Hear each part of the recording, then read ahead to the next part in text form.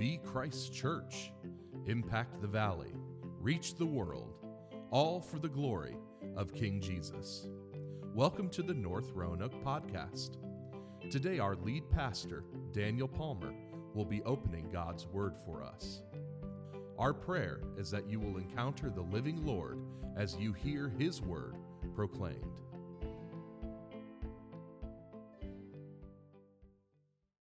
Church, would you remain standing as we pray together and give Him the praise that He is due? God, we give you praise for the gospel today.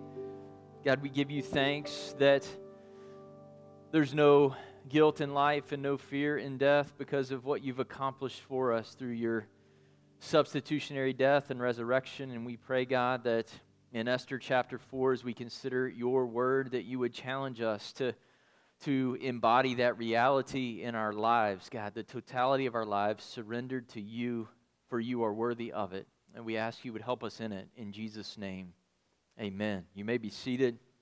I tell you, I wish we could find some instrumentalists around here and some vocalists, some people who knew how to sing and play. Goodness gracious. What a blessing that was. Yeah, amen.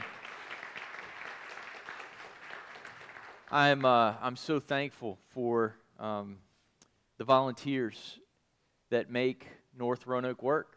I mean, ultimately, it's God that makes it work, and people volunteer because God has placed a call upon your life. But from the greeters to the musicians, to the ushers, to the deacons, to the Sunday school teachers, to the preschool workers, to the people upstairs right now with the kids, to the people in the back running live stream and pro presenter and sound, it takes a lot of people to do what we do every week, and I am just grateful for how God puts together a team for His glory, and thankful for every single one of you who chips in to make it all work out. And today we are in Esther-4. Esther-4. And I want to speak to you on the subject of risking it all in faith. Risking it all in faith. One of my favorite plays in football, in particular college football, because pro football left me behind a long time ago. I'm a Redskins fan, and now I don't even have a team. So one of my favorite plays in college football, whether it succeeds or fails, is the fake punt. I appreciate the fake punt because it involves the very real risk, if the play fails, of losing the game. You know, by the time you need to run a fake punt to win, that if you fail in the fake punt, you're probably gonna lose. But if you succeed, you just might flip the entire game on its head, change the momentum, and come back and win. The game is nearly out of reach, and a failed play means you're going to lose. But if it succeeds, there's a chance. We see a similar situation unfolding in Esther-4. The decree of the death of the Jews has gone out, and Mordecai and Esther are the only people who are positioned to do anything about it.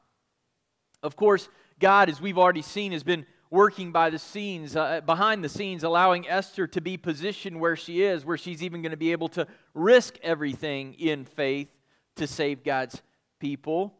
We know that His promises and His plan will ultimately prevail.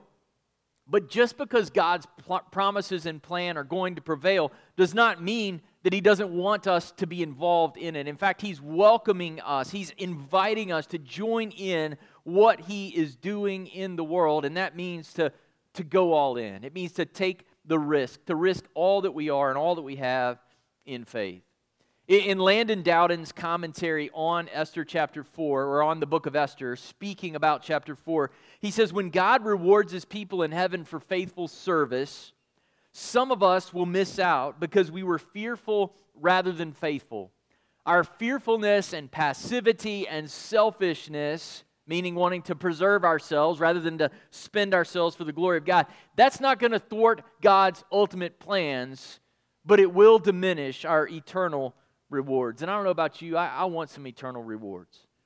And I think the greatest reward we can have is to be in the presence of Christ. And I don't understand how eternal rewards are going to work out. There's one theologian who suggests it's going to be our capacity to understand and appreciate the glory of God when we get there.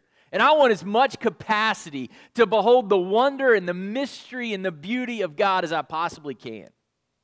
Because He is our everything. So let's see in this crisis moment. Remember, last chapter, the death of the Jews has already been decreed. The promises of God are on the line. If the Jews are eliminated from the face of the earth, so too is God's promise to bring His Son through the Jews.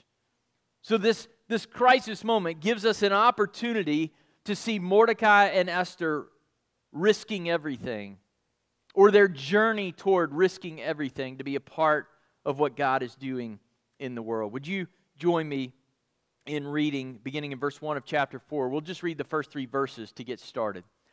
When Mordecai learned all that had been done, Mordecai tore his clothes and put on sackcloth and ashes and went out into the midst of the city.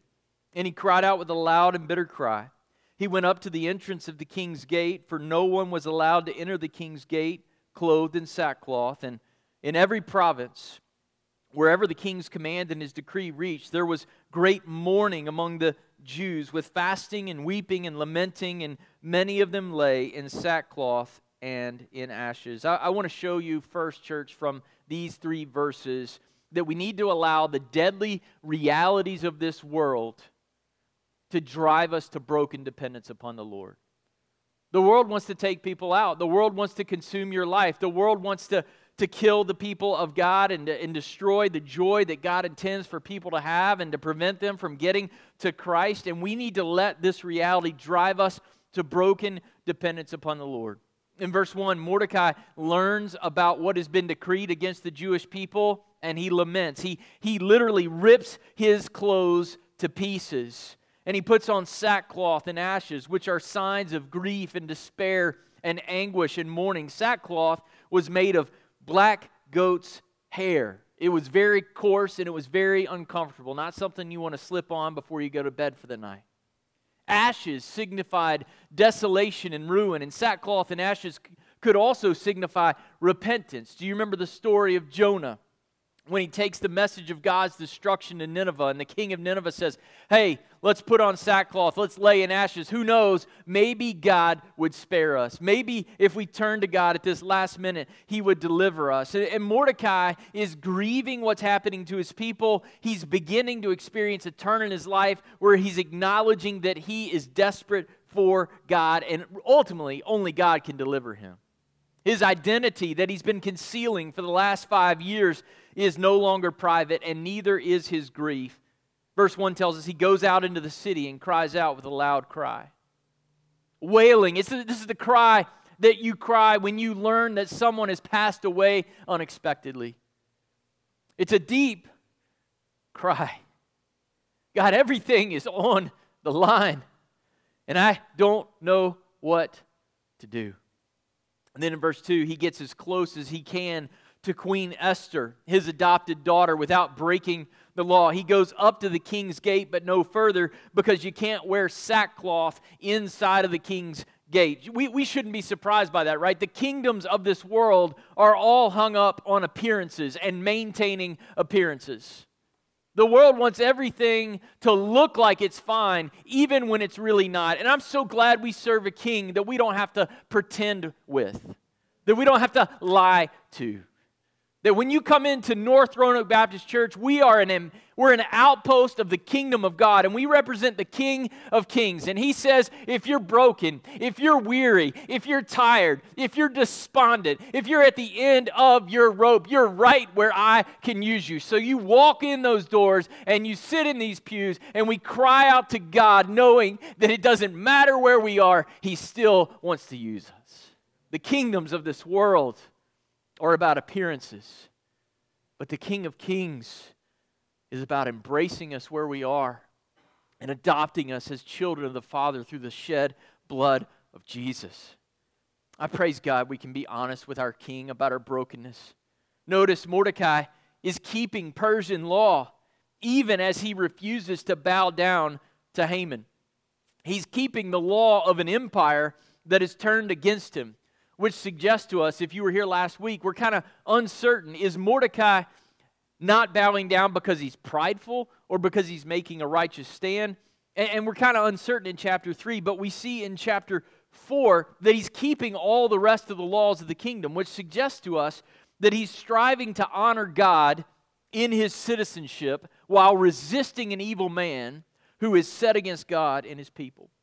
For nearly 5 years, Mordecai has concealed his identity. Esther becomes the queen in the 7th year of King Ahasuerus' reign, and now this decree is made in the 12th year of his reign, and he's been concealing his identity, but now he's in the middle of the city crying out because God's people have been targeted by a decree of death. The threat to his life and the life of God's people has reawakened him to who he really is. No more concealing who I am. And maybe some of you here this morning, maybe some of you listening online, maybe you've been through a year of COVID and God has been waking you up to who you really are. Maybe God has been saying, you know what, it's time to go all in for the gospel and to say, I belong to Jesus and I'm going to live for Jesus no matter what. What is it going to take, church? What's got to happen in our day for us to wake up? I mean, really wake up. And really live like everything is about Jesus and for Jesus and unto Jesus. That my marriage is for Jesus. That my parenting is for Jesus. The house that I own is for Jesus. The cars that I own are for Jesus. The hobbies that He's entrusted to me and the passions that He's given to me and the loves that I have, they are for Jesus. What is it going to take to wake us up to whose we are and why He has saved us? It isn't just Mordecai who's waking up to the deadly realities of the world and to the joy and the hope that we have in being able to go in desperation to a great God. The whole people of God, the Jews throughout the empire, they're fasting. They too are in sackcloth and lamenting. Fasting helps us have an appropriate desperation for God in our praying. If you've never fasted, I want to encourage you to try. I'm telling you, it'll transform your praying. Because there's something about the hunger that we feel physically that reminds us how much more we are desperate spiritually for Jesus Christ, the bread of life. They are weeping and lamenting. Lamenting is the response of God's people to suffering. As Christians, Dowden says this, we are to deal with suffering by directing our despair not away from God, but toward God. When we mourn and grieve what we face in this world, we do so knowing that God is nevertheless with us. The word in verse 3, laying down in sackcloth and ashes. This word lay is very infrequently used in the Old Testament, but it occurs in Psalm 139 verse 8 when David says this. It's a familiar passage. If I ascend to heaven, Lord, you're there.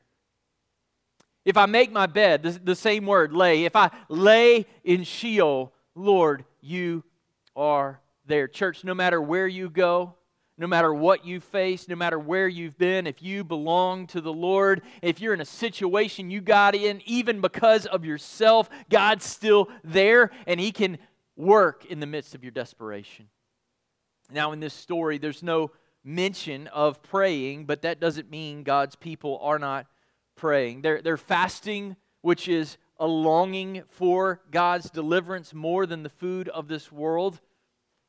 But depending on God, I want you to see this, church. It's not enough just to be desperate for God.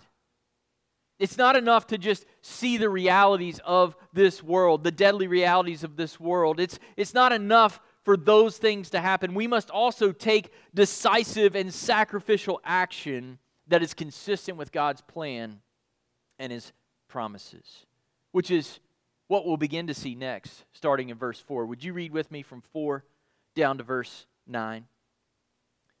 When Esther's young women and her eunuchs came and told her the queen was deeply distressed, she sent garments to clothe Mordecai so that he might take off his sackcloth, but he would not accept them.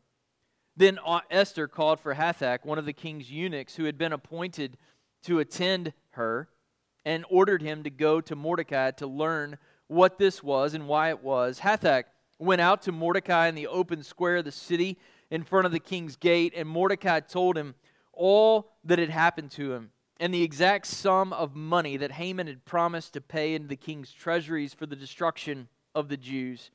Mordecai also gave him a copy of the written decree issued in Susa for their destruction, that he might show it to Esther and explain it to her and command her to go to the king to beg his favor and plead with him on behalf of her people.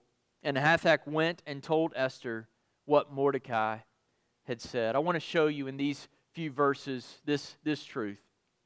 Church, we must understand God places us. He positions us. He knows where we are right now, and He puts us in places to be used in fulfilling His plan to bring Jesus to the world. If the Jews are eliminated, there's no way to get Jesus born through the Jews to the world. Everything is at stake. When the queen learns Mordecai has been wailing in the center of the city and is now at the king's gate in sackcloth, she is deeply distressed, and so she sends him a change of clothes, as though a change of clothes is going to change the situation. One pastor writes this, it's almost as if her concern was to stop her relative from making an exhibition of himself, not to deal with whatever issues were causing his distress. Mordecai, you'll notice, refuses the clothes. This is a situation that new clothes are not going to solve. Now, to Esther's credit, maybe she just wanted to give him a way to get inside the king's gate, right? He's in sackcloth. I'll give you some clothes so you can get in the king's gate and you can talk to me. We're not entirely sure her motivation, but Mordecai's goal is not to get a new set of clothes from the royal tailor. His goal is to get Esther's attention. He wants Esther to ask good questions, but she wants to only offer, at this point, easy answers. Aren't we like that? We always want easy answers. Just a little tip, a little quick fix, but we don't really want to surrender and sacrifice.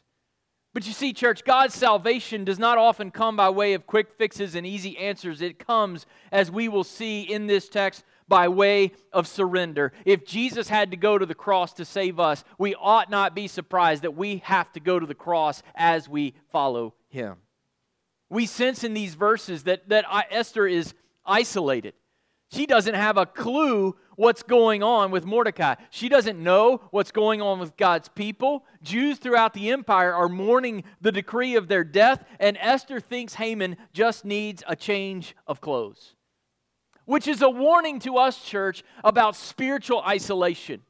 Why do I need to be in church? Why do I need to be in a small group? Why do I need to have people who hold me accountable to the things of God in my life? Because when you get isolated and insulated from what God is doing in the world and the people of God, you end up forgetting about it. You end up being outside of what God is doing, and you don't even know how to respond in the world. So Esther is serving as a warning to us. She's compromised. She's concealed her identity. She's compromised who she is as a child of God, and she has no clue what's going on. There's a decree of death that's gone out across the empire, and she tries to solve it with a change of clothes. When Mordecai refuses the new clothes, Esther sends Hathach, verses 5 and 6, one of her attendants, to determine what he's so upset about. And Mordecai does not disappoint, does he? He tells Hathach exactly what's up. In verse 7, he tells him all that had happened to him, including the amount of the bribe and the content of the decree. He even has a copy of the decree to give to Hathach. Mordecai, even though his death has been decreed for 12 months later, still has some great sources of information in the king's court. And here's what he has concluded. The adopted daughter that I was trying to protect by concealing her identity, the only hope that we have is that she goes public with who she is and she goes to the king. It's time to run a fake punt. So in verse 8, Mordecai commands the daughter that he had previously ordered to conceal her identity to instead disclose her identity and to go to the king and to beg his favor and to plead with him on behalf of her people, the Jews. Mordecai's plan is a long shot. The decrees of the Persian Empire could not even be overturned by the king. They were irrevocable decrees. But in human terms, this is the only play in the human playbook that they've got. So it's time to run it. for God to use Esther, she's going to have to be willing to risk her life. And Mordecai wonders, he's beginning to wonder, as we'll see later, has God uniquely placed Esther? Has all of this happened for her to be the queen of Persia? For her now to be willing to risk her life and take one bold strategic shot for the glory of God and His saving purposes in the world? What if God has allowed this to happen so that Esther could put her life on the line for the glory of God? And that raises a question, does it not, for you and for me and for North Roanoke? What has He entrusted to you? What has He entrusted to me? What has He entrusted to us to deploy and to steward well and to be willing to lay down for the glory of Jesus? And here's the question, will you do it? Will you do it? Let's keep reading. Verse 10. Then Esther spoke to Hathach and commanded him to go to Mordecai and say, all the king's servants and the people of the king's provinces know that if any man or woman goes to the king inside the inner court without being called, there's only one law, there's but one law, to be put to death, except the one to whom the king holds out the golden scepter so that he may live. But as for me, I've not been called to come into the king these 30 days. What can we get out of these two verses? Here's what I want you to see, church. We must understand the cost of living for King Jesus and getting Him to the nations. There's a cost, there's a price to be paid. As we read Esther, we've got to keep in mind this story is more than about the decree of death for the Jewish people. It's a story about how God purposes to bring Jesus to the world in a way that He could be recognized as God's promised Son. And the risks that Mordecai is asking Esther to take could not be greater. So in verse 10, Esther sends Hathach back to Mordecai to clarify just how insane his plan sounds to her.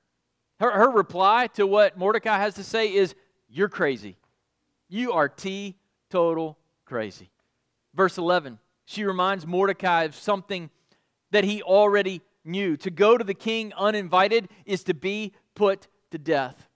Furthermore, it is something everyone knew around the king and in the provinces. Everybody knew you don't just go into the king without an invitation. So Esther says to her adoptive father, you were trying to protect me these past 5 years, and now you want me to go on a suicide mission? Maybe you've got a better idea. And you know, church, we could be critical of Esther right here. We could be critical of her hesitation, her initial failure to be willing to risk her life, to be a part of God's plan, but at least she counts the cost. And I submit to you, we live in a world where there are people who listen to live streams and podcasts and sit in pews and they sing in congregations, but they've never actually counted the cost of following Jesus. They've never actually said, Jesus, I surrender my all to you. All to you I owe. She understands in this moment that living for God and the good of His people and the glory of His Son will cost her potentially everything. Everything. Where I live, what I do, everything. Salvation would eventually come through a crucified Savior, and church, a Savior who saves those who follow Him by going to the cross, calls us to follow Him in the way of the cross. We should not be surprised that salvation that comes through a crucified Savior would include what Jesus says to us before He gets to the cross. If anyone, not just preachers, not just missionaries, not just the super Christians in our life that we read Christian biographies about. If anyone of us today would follow Jesus, if anyone would come after me, this is what Jesus says, not the preacher. This is what Jesus says. Let him deny himself and take up his cross daily and follow me. For whoever would save his life will lose it, but whoever loses his life, whoever spends his life for my sake will save it. Do we believe that, church? To follow Jesus and be used by God for His glory, we've got to be willing to lose our lives for Jesus and for the sake of the gospel. And if we must be willing to lose our lives for Jesus and the gospel's sake, surely we must be willing to lose our lives for lesser things. What is it that God would call you to lay down so that you could take up more of Him? Esther has done more than many who think they are following Jesus. She has added up the costs of living for God and getting others to Jesus, and she has found that the costs are very, very high. And here's the question the text poses: will she put her life on the line for the Lord and His people, or will she cave in to fear? Let's keep reading, verse 12. And they told Mordecai what Esther had said. Then Mordecai told them to reply to Esther, "Do not think to yourself that in the king's palace you will escape any more than all the other Jews. For if you keep silent at this time, relief and deliverance will rise for the Jews from another place. But you and your father's house will perish. And who knows whether you've not come to the kingdom for such a time as this." Who knows? If God hasn't put you right where you are in this moment to be spent for the glory of God. Here's what I want to show you in these last few verses, church. We must seize the moments that God gives to participate in His plan by denying ourselves. We must seize the moments that God gives to us to be a part of His plan by denying ourselves. In these verses, Hathach must feel like a ping pong ball, right? Hey, go to Esther. Esther, go to Mordecai. Ding, ding, ding, ding, ding. Enough of it already. So in verse 12, you'll notice we read the little preposition they. I don't know why it says they instead of just Hathach or him. Here's what I think happened. I think Hathach grabbed somebody else. He's like, I'm sick of this. Hey, you go with me. I need you to validate this conversation because I don't want to be spending the rest of my life doing this back and forth thing between Esther and Mordecai. So they go and they deliver Esther's message, and I'm going to paraphrase her message. Mordecai, you crazy. You're nuts. Then verse 13, Mordecai sends them right back with another message. And here's what Mordecai says: do you really think you're not going to die? You really think they're not going to figure out who you are? I'm your adoptive father. I'm the one who started this ruckus. Everybody knows who I am. Do you really think that somehow you're going to escape all this? And then in verse 14, Mordecai tells Esther God's people are going to be delivered with or without her.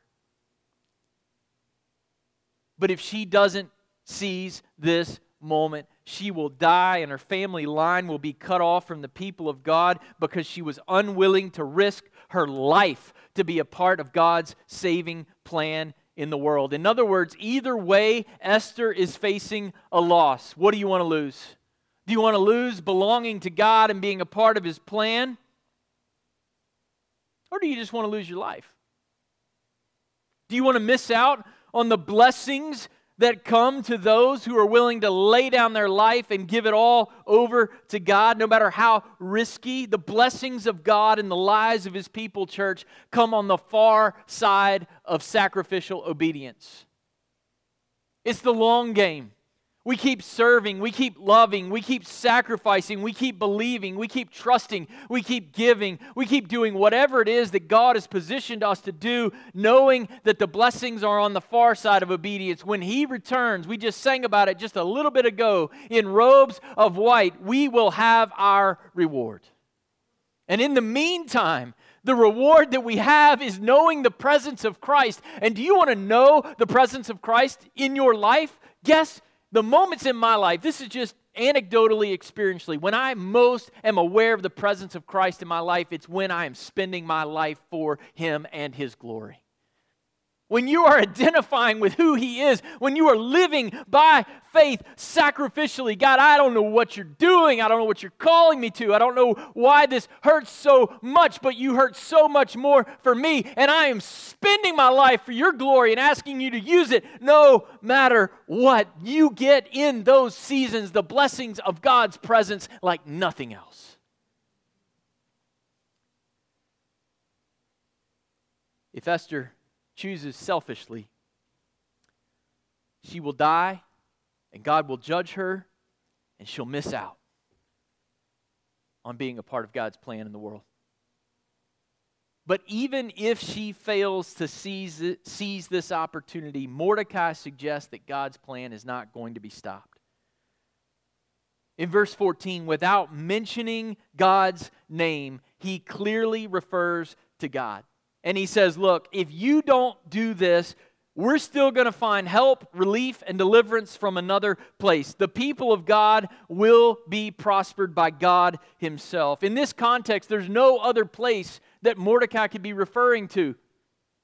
If the king's decree can't even be reversed by the king of Persia, then there's no other place for help to come from other than God Himself, other than Yahweh, the Lord. And what a God He is. Psalm 95 says, "For the Lord is a great God and a great King above all gods. In His hand are the depths of the earth, the heights of the mountains are His also. The sea is His, for He made it, and His hands formed the dry land." He's got the whole world in His hands, and He can help however He chooses. But if Esther fails to act, God will still stand. He will still keep His promises. But for Esther to have a share in the saving work of God, she's got to be willing to lose her life. To join in God's work in the world, she's got to step out in sacrificial faith. The unstoppable nature of God's plan, church, does not absolve us of the responsibility to participate in it. Esther has to do more than understand the risks and the cost. She needs to embrace them as evidence that God loves her and is inviting her to join in His work. Here's the bottom line, church. If you never really have to give up anything to follow Jesus, you should probably be asking if you're really following Jesus. At the end of verse 14, Mordecai asks what I call the money question. Who knows?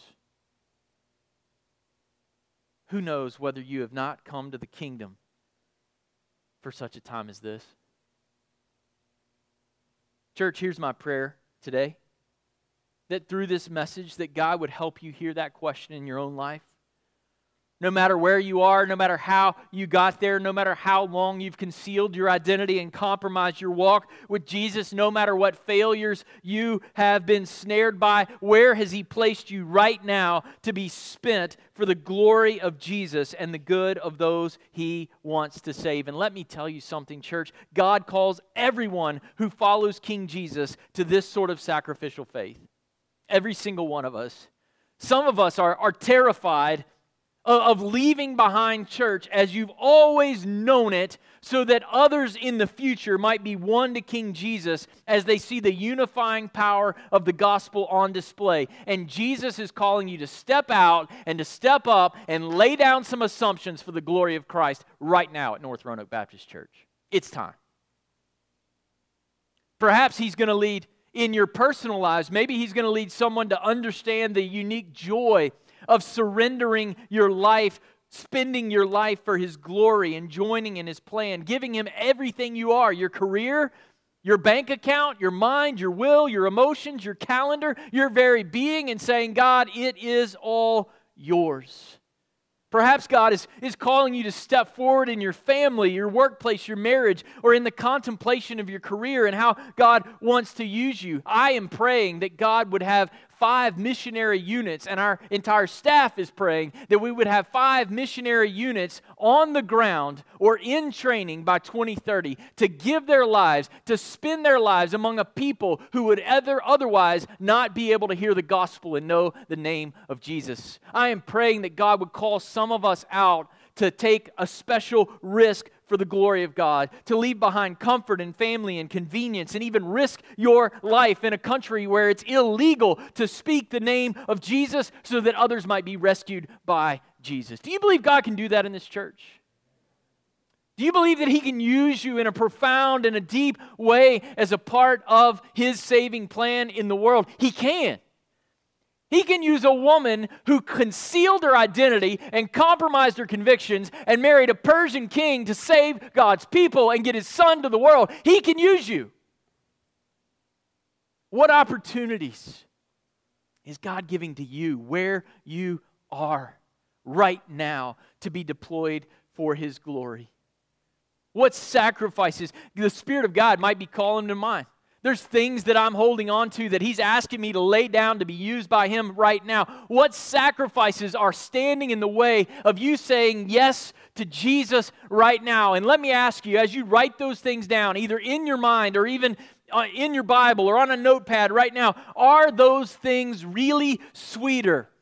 Are they really greater? Are they really more valuable or precious to you than Jesus Christ and knowing Him and following Him? What does God want you to lay down so that you can take up the presence of God and take Him to others like never before? North Roanoke, we are facing our own Esther moment. Churches of our size and our history and our age and our situation are facing an Esther moment as we emerge from COVID. All across this land. And history books will be written about what churches like ours did with the moment. A question is being posed to us. What if God has placed you where you are in this season for the glory of Christ? What if He is calling us to see our positions of influence and our past and our preferences as something that we will lay down no matter what because Jesus is greater? What if whatever He asks, He is calling us to be spent for the glory of God and the good of those who don't yet know Him? Will we, North Roanoke Baptist Church, like Esther was tempted to do, hang on to what is comfortable while God's plan and mission pass us by? Or will we align our hearts with the heart of God by being united in our worship and in our love and care for one another and in our pursuit of His mission in Roanoke and around the world? Will we deny ourselves and die to our preferences for the glory of Christ? Or will we miss our moment and the opportunity He is now giving us to be a part of His saving work in the world? What will we choose? What will the historians write? On Palm Sunday, the true King marched into Jerusalem. People hailed Him as a conqueror and praised Him as God's saving King, and they were right to do so. What they didn't understand, however, is how He would save. He wouldn't save by wearing a golden crown, but instead a crown of thorns. He would give His life for us so that we would be free to give our lives for Him. And when we bow to this King of Kings and have our sins forgiven, church, it saves us. It changes us. It leads us to hold our lives and our preferences loosely. It makes us understand that true fulfillment comes when we live for King Jesus by living like King Jesus, doing whatever it takes to be deployed for the glory of God and the good of those who are yet to know His Son. When Jesus gets our hearts, we spend the rest of our lives unearthing the selfishness that resides there and learning to be selfless. We spend the rest of our lives learning to take up our cross and follow Jesus, discovering the joy and the wonder that the way up in this life is actually the way of the cross. I pray, church, that God finds us faithful in this moment that He's given to us. It's a moment that will not ever come back again. To live for Jesus in a broken world, we've got to let the deadly realities of this world drive us to broken dependence on the Lord. We must recognize where God has placed us to be used in fulfilling His plan to bring Jesus to the world. We must understand the cost of living for King Jesus. And finally, we must seize the moments God gives us to participate in His plan by denying ourselves for His glory. Wherever you are, wherever He's placed you, will you seize the moment? I pray by God's grace that you will. Would you pray with me? Lord Jesus,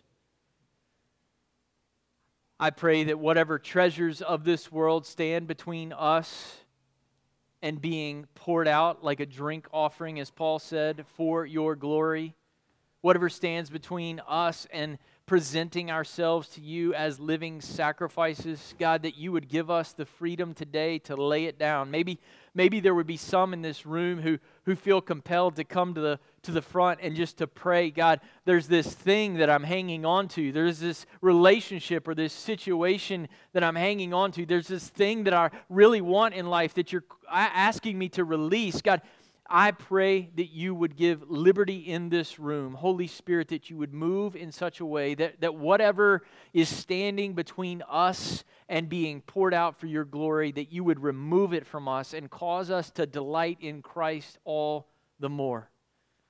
Jesus, you are worth everything. You are worthy of our very lives. And I pray, God, that you would give us the liberty to see how great it is to be poured out for your glory. And I ask it in Jesus' name. Amen. Thank you for listening to the North Roanoke Podcast. You can connect with us at northroanoke.org or download our app in your device's app store. Just search for North Roanoke. We hope to meet you soon.